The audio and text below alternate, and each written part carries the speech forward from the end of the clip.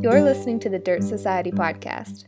You can find us on SoundCloud, Facebook, Twitter, or at home on www.thedirtsociety.com. If you like what we're doing, consider donating just a few bucks a month by following any contribute or donate link on our pages. If you love what we're doing, contact us directly and we'll tell you about how you or your business can sponsor an episode or a whole series. If you can't do either right now, you are still very, very welcome to join us. This, after all, is the podcast for anyone who eats.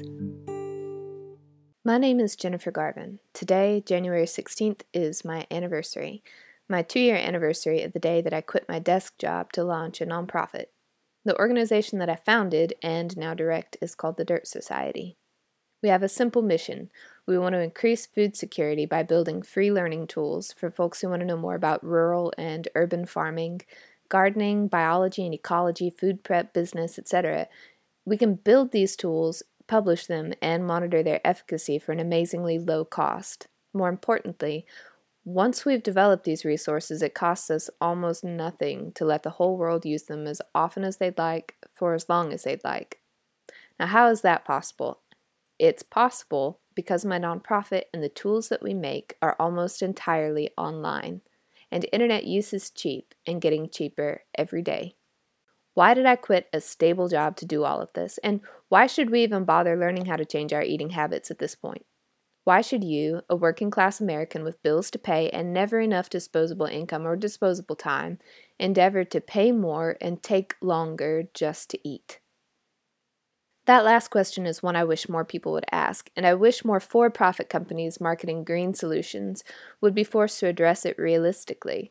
Nobody should expect you to jump on the sustainable bandwagon, no questions asked. They should treat the issue like a serious lifestyle change. They should treat it like an investment. Because living healthily and living green can seem like luxuries to many of us, especially at the onset. We'd like to, but there are lots of things that we'd like to do. Travel to the Mediterranean or go back to school, buy a motorcycle. And this paycheck, this month, this year, it's perhaps just not in the cards to do all the things that we want. So why add the pressure of eating in an ecologically responsible way or of eating healthy foods, especially since the impacts of those decisions are so far away and somewhat hard to predict? Someone listening is probably thinking what I would be thinking. Why change? Only to save the planet and life as we know it, no big deal. If that's you, hang tight. You get the gist. You're already committed, and that's great. But if the past 2 years have taught me anything, it's that saying to save Earth and humanity is maybe not as strong an argument as it might seem. I'm going to tell you why I do it, about how I answer all of these why questions for myself. I hope that's okay. It'll take a few minutes, but it goes a long way because I believe if the impetus is personal and your rationale is pragmatic, then the issue of making a lifestyle change becomes hardly an issue at all. It just makes good sense to do it. My family hails from Appalachia, very rural Appalachia in the Smoky Mountains of Tennessee. This is one of those perfectly American places in that it is both a tourist destination and home to some of the country's poorest and most forgotten people. To folks unfamiliar with our homes and our ways, perhaps the mountains seem like an uninhabited place, like a wilderness. And had you seen it at the time, maybe you would have thought the same. Depending on which turn that you took off of Rutledge Pike, you might have seen a smattering of dilapidated houses, some gardens, and livestock under lean-tos, or you might have seen nothing but winding gravel trails and very dense Appalachian woodlands. You would not have seen a supermarket. You would not have seen a gas station. You would not have even seen produce stalls on the side of the road. But there were families. Some had official addresses, some paid taxes, some had access to well water, but some didn't. As far as I know, there are still plenty of families doing just fine out there, some even living off the grid, though they would never call it that. Still, in this isolated crucible of Appalachian American homesteads, despite being so remote and so poor, people were healthy and they lived long. I did most of my growing up the way that I see it, with my grandparents on their homestead. They lived off of Papa's railroad and veterans' pay with enough land underfoot for timber and some livestock and a very large family garden. And that's how the family got by, foraging, hunting, trading, and harvesting whenever we needed to. The joke is that we never crossed a river. which wasn't strictly the truth, but it's close, because everything that we needed, everything that we wanted, we had. It grew and flourished right there nearby. Perhaps without meaning to, we were living as locally, organically, sustainably, and as fair trade as you could possibly live, and it was a beautiful and healthy life until. And that's a powerful word, until.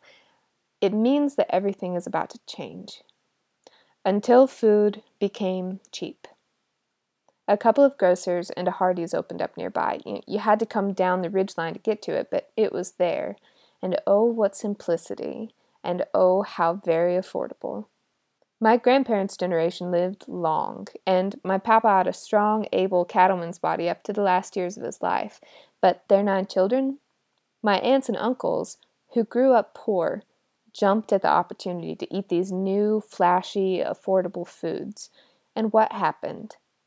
Diabetes, heart disease, cancer, tooth decay, morbid obesity.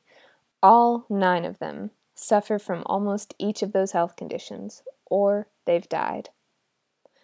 Now, I have enormous respect for my extended family, and I don't intend to hurt anyone's pride by telling this story to strangers, but it's simply the truth as I saw it. In came the IGA and the Food Lion, out went Family Gardens.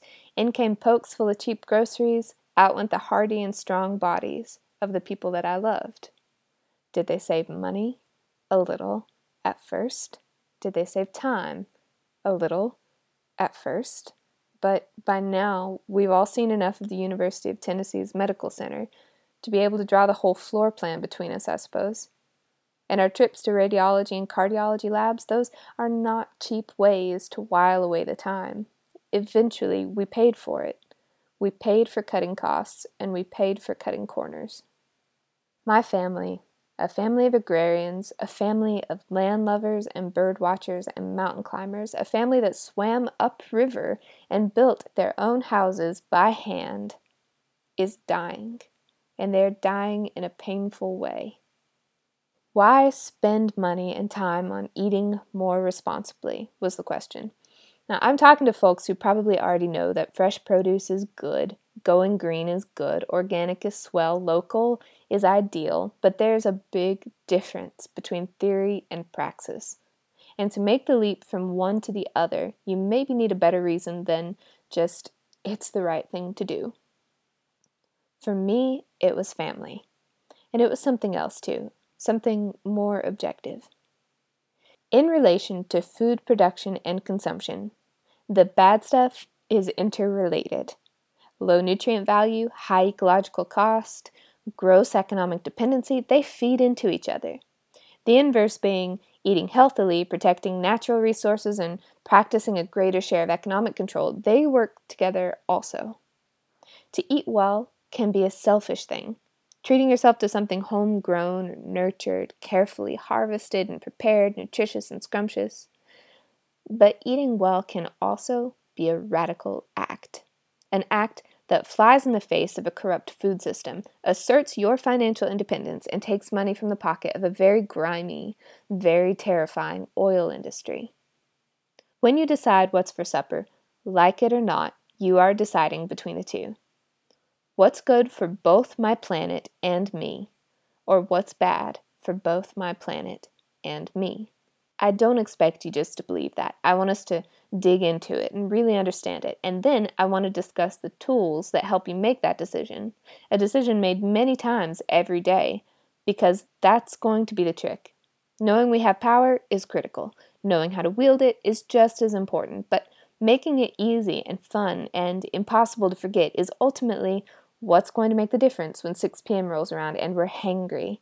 Have you heard this word, hangry? That's so hungry that you're angry, and it might as well be my nickname. I'm a small person, and like a lot of small people, if I go 3 hours without a sandwich, I can turn into a monster.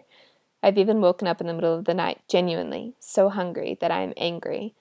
So if I can navigate the rough waters of 6 p.m. and hangry, even though I swore to eat more ethically, I am sure that you can too. It's just a matter of knowing how. And I'll tell you, but first, let's talk about correlation. Statistics? No. I've made this a cakewalk. All you need to do is remember 3 powerful words, the 3 Ps: processing, packaging, and petrol. Those are the 3 things to keep in mind when you're walking grocery store aisles or looking at the lunch menu. Processing, packaging, petrol. Let's break them down individually first, then we'll tie everything together. Processing. Why is it bad? In almost every case, the further away from fresh an ingredient moves, the fewer nutrients it has to offer. A just picked strawberry is nutritious. One that was picked 4 days ago is less so. One that was frozen a week after harvest, even less. A strawberry turned into jam is arguably unhealthy. And one that was picked and transported, frozen, canned, and then dolloped onto a shortbread cookie wrapped in plastic and shipped to your nearest supermarket where it sits on a shelf for a few weeks, that is maybe not a strawberry at all. I don't really care what the box says. Compare a fresh mushroom to one found in a jar of pasta sauce, or a box of oranges to a box of orange juice, a recently slaughtered chicken cooked the same day to a thawed chicken nugget. Nutrient degradation occurs as non-living ingredients age and are processed. Processing, the first P that you need to consider before you buy food. The second, packaging.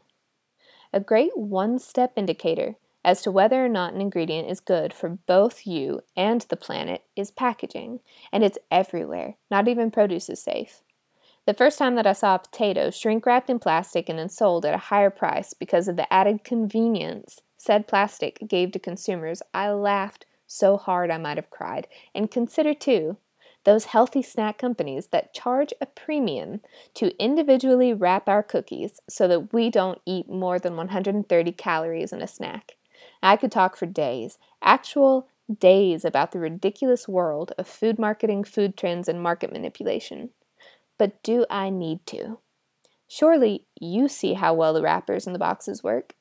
It was once a trend, not so very long ago, to sit in front of the TV as a family, eating a 4-course meal that minutes before had been frozen scoops of congealed slop packed into a plastic tray and marketed as a wholesome, well-balanced, quick and easy dining experience.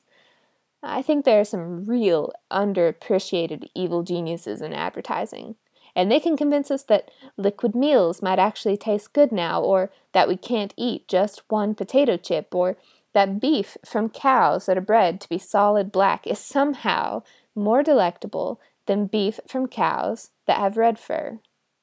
Packaging not only exacerbates a truly horrendous problem of byproduct waste, using non-renewable resources to make garbage, but it's also used to sell you a concept, to take advantage of any gaps in your understanding. And lastly, it's almost always wrapped around a product that has been processed and that has traveled a good long way from home. That leads us to the last P that you need to think about: petrol, petroleum, gasoline. Imagine this: you're standing in the grocery store and you're in the outer loop, that perimeter of butcher, dairy, vegetables, fruits, and eggs. I commend you for this. The outside of the grocery store is where they keep the healthy stuff. So, you're in the outer loop, holding a box of clementine oranges, and it's January, and you think to yourself, I'm going to buy fresh oranges for my family, and I'm going to be an earth hero. Well, your heart's in the right place, but clementines come from Spain, best case scenario, California, and that's a lot of traveling for a humble citrus. Similarly, consider spinach. Spinach is from Mexico, China, or maybe California. How about grapes? Chile, or California. And lest we forget, we were having a horrible drought this past year, am I right? Wasn't that drought in California? So, no, Earth hero. If you want to shop for the betterment of our planet, you must consider the petroleum used in delivering that food to you. These 3 Ps are interrelated, which maybe sounds complicated, but it actually makes your decision a much simpler one. It's a good general rule that if something has a lot of packaging, that item is probably a few, if not 100, steps of processing beyond fresh. And it has also probably traveled a significant distance between farm and market. And if you know that something has traveled all the way from Argentina to the US, then you can assume it's been bagged and crated, boxed, wrapped, swaddled in a modified atmosphere, boxed and bagged again, and it too has experienced more processing than is strictly necessary, including anything from wax coating to accelerated ripening to the usual laundry list of added dyes, preservatives, sweeteners, etc. So how do you shop responsibly, assuming that by now you really do want to? You just remember to consider processing, packaging, and petrol. How processed is this food? How packaged? And how far has it traveled? When and if you use this little trick, you're going to discover that there are foods you suddenly can't eat very easily, and I speak from experience here. I live a short walk from one of the region's biggest markets. It has fishmongers and butchers, and they aren't always eager to answer questions, though the good ones, the ones that you'll want to go back to, are usually delighted to. This is probably because they have pride in their work, or because they have nothing to hide, or maybe passion to share. But buying food this way takes effort, and it takes time. Sometime in the 20th century, grocery shopping became a process like buying gas or picking up light bulbs. And if you're a person asking an associate 10 questions at a supermarket, you are nobody's favorite person. That reflects, I think, more on the sad state of our food culture than it does on you, or even the sales associate. We've let it get this bad, and fixing it can feel awkward, whereas going through the self-checkout without a word spoken is painless. And it isn't just meat and fish, of course. You're going to have a tough time sourcing food that doesn't grow in the region, or that's out of season. Citrus, or sweet greens in the winter, or apples in the spring. But isn't that just a little bit a good thing? If you're using the 3 Ps, you've now locked yourself into the cycle of consumer awareness and into the habit of buying not only healthy, low-waste local foods, but also seasonal foods. The merits of the system keep going on and on, actually. Suddenly you're supporting local businesses and you're boosting your regional economy. You're also learning how to cook, not just prepare, but really and creatively cook. And you're taking more enjoyment out of the food that you eat because you've given it more thought and a few minutes more time. And my personal favorite side effect, you meet farmers, or you meet other farmers. You really can't avoid it. Once you start down this road, you're going to meet a lot of folks who care profoundly about food. People who have deep and abiding love for livestock animals, and professionals who are honest and open, who welcome you instead of hide behind locked doors and high gates. There's another negative, though, a big one. The problem is, as you might have guessed, this new conscious diet sounds expensive. It is. And that troubles a lot of us, doesn't it? I'd say, and this is based solely on personal experiences and conversations that I've had, price is actually the end of the line. This is where I lose most of you, truly. In America, we are all about getting more and spending less. But what if we've simply taken it too far? In the US, we spend pennies on our food, less than 7 pennies on the dollar, according to a survey by the USDA Economic Research Institute. And according to that same survey, that's almost unheard of elsewhere. Look at other countries that we generally consider to be our peers on various, sometimes arbitrary, scales of development. Germany spends almost double what we do on food. France, even more than Germany. Japan, more than France. The UK, Canada, Australia, they all spend more than we do. China spends 5 times as much on food. And the countries where we source so much of these goods, Mexico, Guatemala, Argentina, Colombia, Kenya, Morocco, between 20 and 45% of their total income spent on food. 45%. That can be rounded up to, say, half. Half of your paycheck dedicated to eating and to nothing else. That is not a good thing. But neither is spending only 6.8%. Because in a country where we eat for only 6.8% of our income, you can be sure that we are hugely and disastrously divorced from the process of growing food. We have somehow forgotten how much it costs to grow food, and we are no longer considering how much the human labor and the natural resources used to make that food is even worth. The very fact that we expect to eat so much and pay so little for it is just a clear signal that we have to change, that the burden of taking more responsibility is ours. There's a second reason that I find the cost excuse to be a bit silly. Farmers are woefully underappreciated around here. Growing up with Mama and Papa, we always had a healthy herd of beef cattle. We bred them and we auctioned them, made a decent cut from them too, but we never really ate beef. We couldn't afford to. In Appalachia, or at least where I grew up, we ate eggs and chicken and deer and dove and pigeon and wild fish, but beef was a luxury. There are cattlemen who cannot afford to eat the beef that they themselves produce right here in the United States. There's a lot of talk about the death of the farming generation, about how everyone responsible for the bulk of our food system is retiring or dying, and nobody seems to want to take the reins. Here's a $1 million idea. Maybe ensure that food growers themselves can eat. Unspoiling food may be impossible, but maybe we can unspoil a food culture. And I believe that that's possible if, going into this lifestyle change, you and I both consider upping our food budgets just a little bit. There are, of course, ways that we can save money, even as we commit to spending a little bit more. There are CSA memberships, or there's work sharing at urban and rural farms. You could grow your own food. That's a very effective and time-honored system that, for some reason, fell out of style in my parents' generation, but thank heavens, seems to be creeping back into our cultural fabric.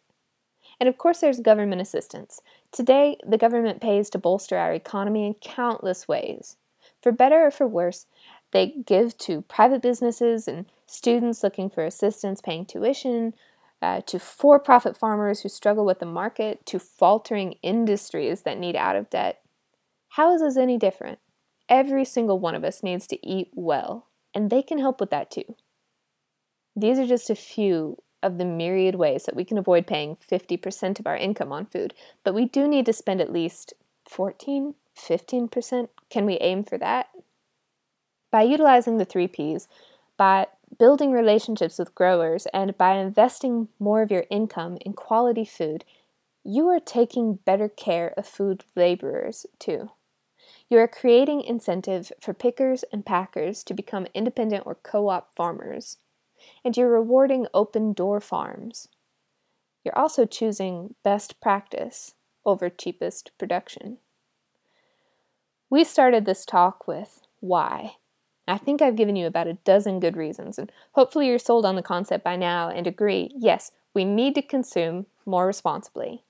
We then demystified the process by breaking it down into 3 Ps, processing, packaging, and petrol. Now, how do we use them?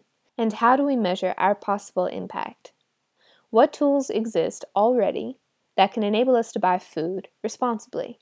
This is a subject that makes me really excited because there are so many ingenious resources that we can use and that we can help develop. I'm going to start with mobile apps because the evolution of these programs truly fascinates me. I think it's likely that they'll converge and grow and specialize very rapidly, getting more effective and less expensive to develop in no time.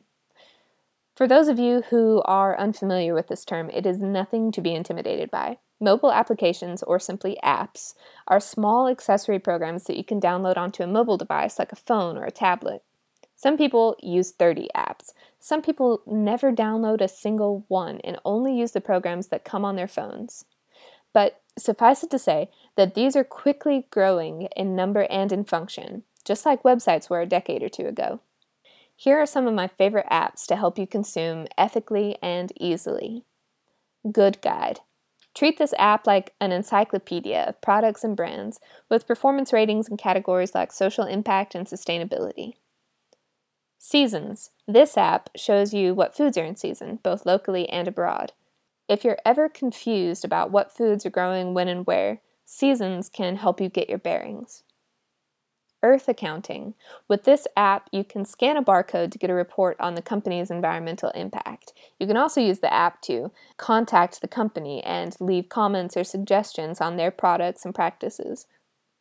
Boycott. Boycott is very popular for a wide array of users. It encourages you to join a campaign that concerns the issues that you care about. And after you select what campaign or campaigns you support, such as ending animal cruelty or promoting small regional farmers, then you scan a barcode to see if the product aligns with that mission or if it works in opposition to it. Boycott will quickly tell you if the product checks out or if it doesn't. Virtual Water. This one is a simple app used mostly for raising awareness. With Virtual Water, you look up common foods and beverages to see how much water was probably used to make them. Now, this is pretty eye-opening, and it teaches you, in the time it takes to order a single lunch, how to identify some of the biggest water waste culprits in the food industry. Now, we can't neglect to talk about social media. Social media isn't limited to Facebook and Twitter, though those are certainly popular and can be powerful tools in and of themselves. Farmers the world over are using social media to organize and aggregate information online. They've put together lists of CSAs in your area, of farmers markets. They've built market price calculators for conventional and organic foods. They've built message boards and joined clubs and groups that collect and redistribute unwanted food. One really interesting collective that operates out of California actually puts farmers in touch with each other so that they can buy or trade food products and outsource distribution. So, for example, if a farmer can only sell 70% of the apples that they grew to customers directly, they could easily exchange the remaining 30% with another farmer who needs apples before any of the fruit rots or is wasted.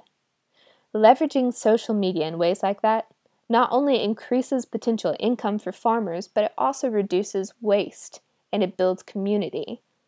On the subject of social media, you, as a consumer, should definitely follow farmers and chefs and food labor movements. If you want a quick and easy way to learn about the world of food, just invite yourself into the discussion. By simply scrolling through feeds, you're going to learn about what crops have failed this year, what restaurant is buying local oysters, or what a new bit of legislation might mean to the dairy industry. It doesn't sound as interesting, perhaps, as following artists and celebrities, but it's arguably more useful more often. My point being, your social media activity doesn't need to be limited to just what's familiar to you. Social media gives you the power to involve yourself in almost anything that you're interested in. And if you want to participate in building a better food culture, you need only click a button. Other concerned growers and eaters and shoppers and laborers are already at the table, ready to talk and ready to share ideas. Now, most of the technology that we've discussed so far concerns you and your individual impact within our food economy. Here's the irony, though. It's similar to for-profit energy companies, the big ones, who actively resist investing in solar technology, then creating ads and campaigns to remind you to shut off your lights when you leave the room. Did you ever stop and think about how weird that is? If business owners wanted to be carbon neutral or carbon negative, they would be. They would have made that decision and set those wheels in motion 10 years ago. So let's think about another avenue to creating larger scale global change. Let's imagine the future of responsible eating, a future where we've moved past this individual renaissance of purchasing ethics and are now using our might to demand corporate responsibility, because that's the next phase. There are two new technological leaps that I'm really interested in: real-time user data reporting and push-button product transparency. On the surface, these are both just ways that a potential customer can mine for information about a product. Again, it seems rather small and pitiful in the face of corporate-level decision-making, but the big picture is what's important here. With both of these services, which are in development as we speak, companies of every shape, size, and carbon load are going to lose their high fences. Businesses and their processes are going to be far more visible, and there will be very little that they can do to stop us from looking. As a millennial, I am very aware that my online activity is valuable. It's closely monitored. Each click of a link or an advertisement, every purchase, every download is information about my consumer profile that can be observed. I've seen the effects of this firsthand, watching as the advertisements on my newsfeed change to fit my tastes, or as my junk mail folder gets flooded with pushy notifications from retailers that I've used in the past. And surely they see where this is going, because in a year or two, the tables will turn. The two technologies that I'm talking about are pretty brilliant. The first is what I called real-time user data reporting. Maybe you've seen wearable apps at this point, smartwatches and cuffs that track your physical activity or show you your work calendar, etc. In the near future, you're going to be able to use the same device to track your carbon footprint. And that reporting will adjust based on the products you buy, the food you buy, the places you go, businesses you frequent, and how you travel. It will adjust based on your activity, and it will also adjust based on the activity of the businesses where you spend money. This is relevant for a few reasons. So say you take a cab home from work, but then the cab company signs a contract to replace their fleet with electric cars. Your personal footprint will change to reflect that, and you'll be able to see the effects of this immediately, just like reading your portfolio as your stocks jump up and down. Moreover, this sort of tech is more directly linking the user to an activity in real time. As we've seen with the boom of online dating and before that social media games and comment boxes, people really do enjoy feeling as if they're directly involved. And they love even more to feel that they can win or advance or level up. Programs like this one will really tap into that desire. An app like this would be a game changer for for-profit industries too. In a changing consumer climate, which we are undoubtedly in today, brands and businesses are desperate for loyalty. Guardian's weekly science podcast recently interviewed an Australian climate scientist about our global response to the changing ecological environment. He had written a book making predictions about the climate a decade ago, and he wrote another one this past year, reevaluating the data and correcting himself. On the show, he talked about what he got wrong and what he got right. He used to think, as many people did, that the threat of climate change all by itself would incentivize more ecologically sustainable business models. He was wrong. Now he sees something else happening. The businesses that refused to change when the threat of climate disaster was looming will scramble to change once they see a different sort of threat, the threat of shifting consumer loyalty. We are no longer just predicting climate change, we're living with it, and in very little time, consumers will be able to watch as companies' carbon scores go up and down. If, around that same time, we're all just as determined to look our best and to level up, then we'll change how we buy and what we're seen owning. There will be shifts in production because there will be shifts in demand. The second bit of tech to look for is a very advanced sort of product label. Unsatisfied with companies themselves providing information on the source, safety, shelf life, contents, and nutrition of a product, some folks are developing mobile tech that will allow you to take a picture of a product label and then immediately get a breakdown of what it is, where it was made, how it ranks on scales like eco-accountability or workers' representation, etc. And it'll all be on an attractive and easy-to-read interface. It isn't a huge stretch to imagine where this might lead. Someday, we might be able to pre-scan our purchases, feed the labels or the barcodes through our list of boycott campaigns, then get alternate suggestions, warnings, or approvals, send negative feedback to some companies and positive feedback to others, and watch our carbon footprint for the day begin to shrink. All with a single program on our phone, and in less time than it takes to read an ingredients panel. This isn't science fiction. The technology exists. We're only waiting on the cost of mobile devices to drop so that everybody can use them, and on application developers to make their products cohesive, and for our new shopping habits to stick on a large scale. And it's definitely not hard to imagine this coming together quite rapidly. After all, look at how dramatically our food buying habits changed from 1920 to 1950. Or look at how our coffee consumption changed from 1980 to 2000. We are capable of enormous and rapid revolutions in purchasing habits, even if we are slow to legislate. Really though, these are just high-tech and aesthetically pleasing, somewhat costly, maybe fun ways of doing something that you can already do yourself, looking at the 3 Ps, processing, packaging, and petrol. I believe that there is something very wrong about cattlemen who cannot afford to buy meat, and about a long family history of health being, in the span of just one generation, wrecked by cheap food culture, about how the folks who spend less on food than anybody else in the world feel like they are doing the best they possibly can for the global food market. There's certainly something wrong about our country's battle with heart disease, and about the rate at which we accumulate garbage and deplete natural resources. The Dirt Society, the nonprofit that I founded, is all about increasing information accessibility, about closing the knowledge gap between consumers and the people who grow and sell food, and using free learning tools to do it. Today, information is tracked and released and made public every second. Mostly it's used to sell us things, but we can use it too. We can learn so much at little to no cost. We can demand transparency. We can leverage the power of information in our fight for quality food and for nutrient parity. And we can use the internet to live longer and happier lives, and in doing so create a more sustainable, more humane, and far more just global food market. What it all comes down to is we have to know. When we pick up that box or that bag of food, we have to know what's bad and what's good. And then, once we can tell the difference, we have to be willing to invest in each other. Because that's what responsible eating means. It isn't going green, it isn't being trendy, it isn't supporting that boutique coffee roaster. It's much bigger, and yet somehow more intimate than that. It's looking at the people that you love and wanting them to be safe and healthy.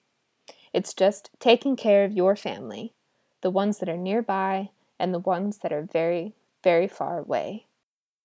We can always take one more step, become just a little bit better. And I know for every idea that I've discussed today, there are at least 1,000 more. So I propose we get together and we talk about them sometime, perhaps over a meal that we're proud to share. This podcast was written by Jennifer Garvin, recorded and edited by Jennifer Garvin, produced by Jennifer Garvin, funded by Jennifer Garvin, with music and sound by Jennifer Garvin, all recorded on free Audacity software with Jennifer Garvin's iPhone headset and Jennifer Garvin's guitar. And yes, that's all the same person. Just one Jennifer Garvin making the Dirt Society podcast for you to enjoy and share. So if you'd like to make a tax-deductible donation to our nonprofit, send us an actual microphone or a real editor, or perhaps just fund one of our many forthcoming educational programs. You could be Jennifer Garvin's hero. Visit www.thedirtsociety.com for information on gifts and donations. And in the meantime, we'll get back to work. Thanks for listening to The Dirt Society, the podcast for anyone who eats.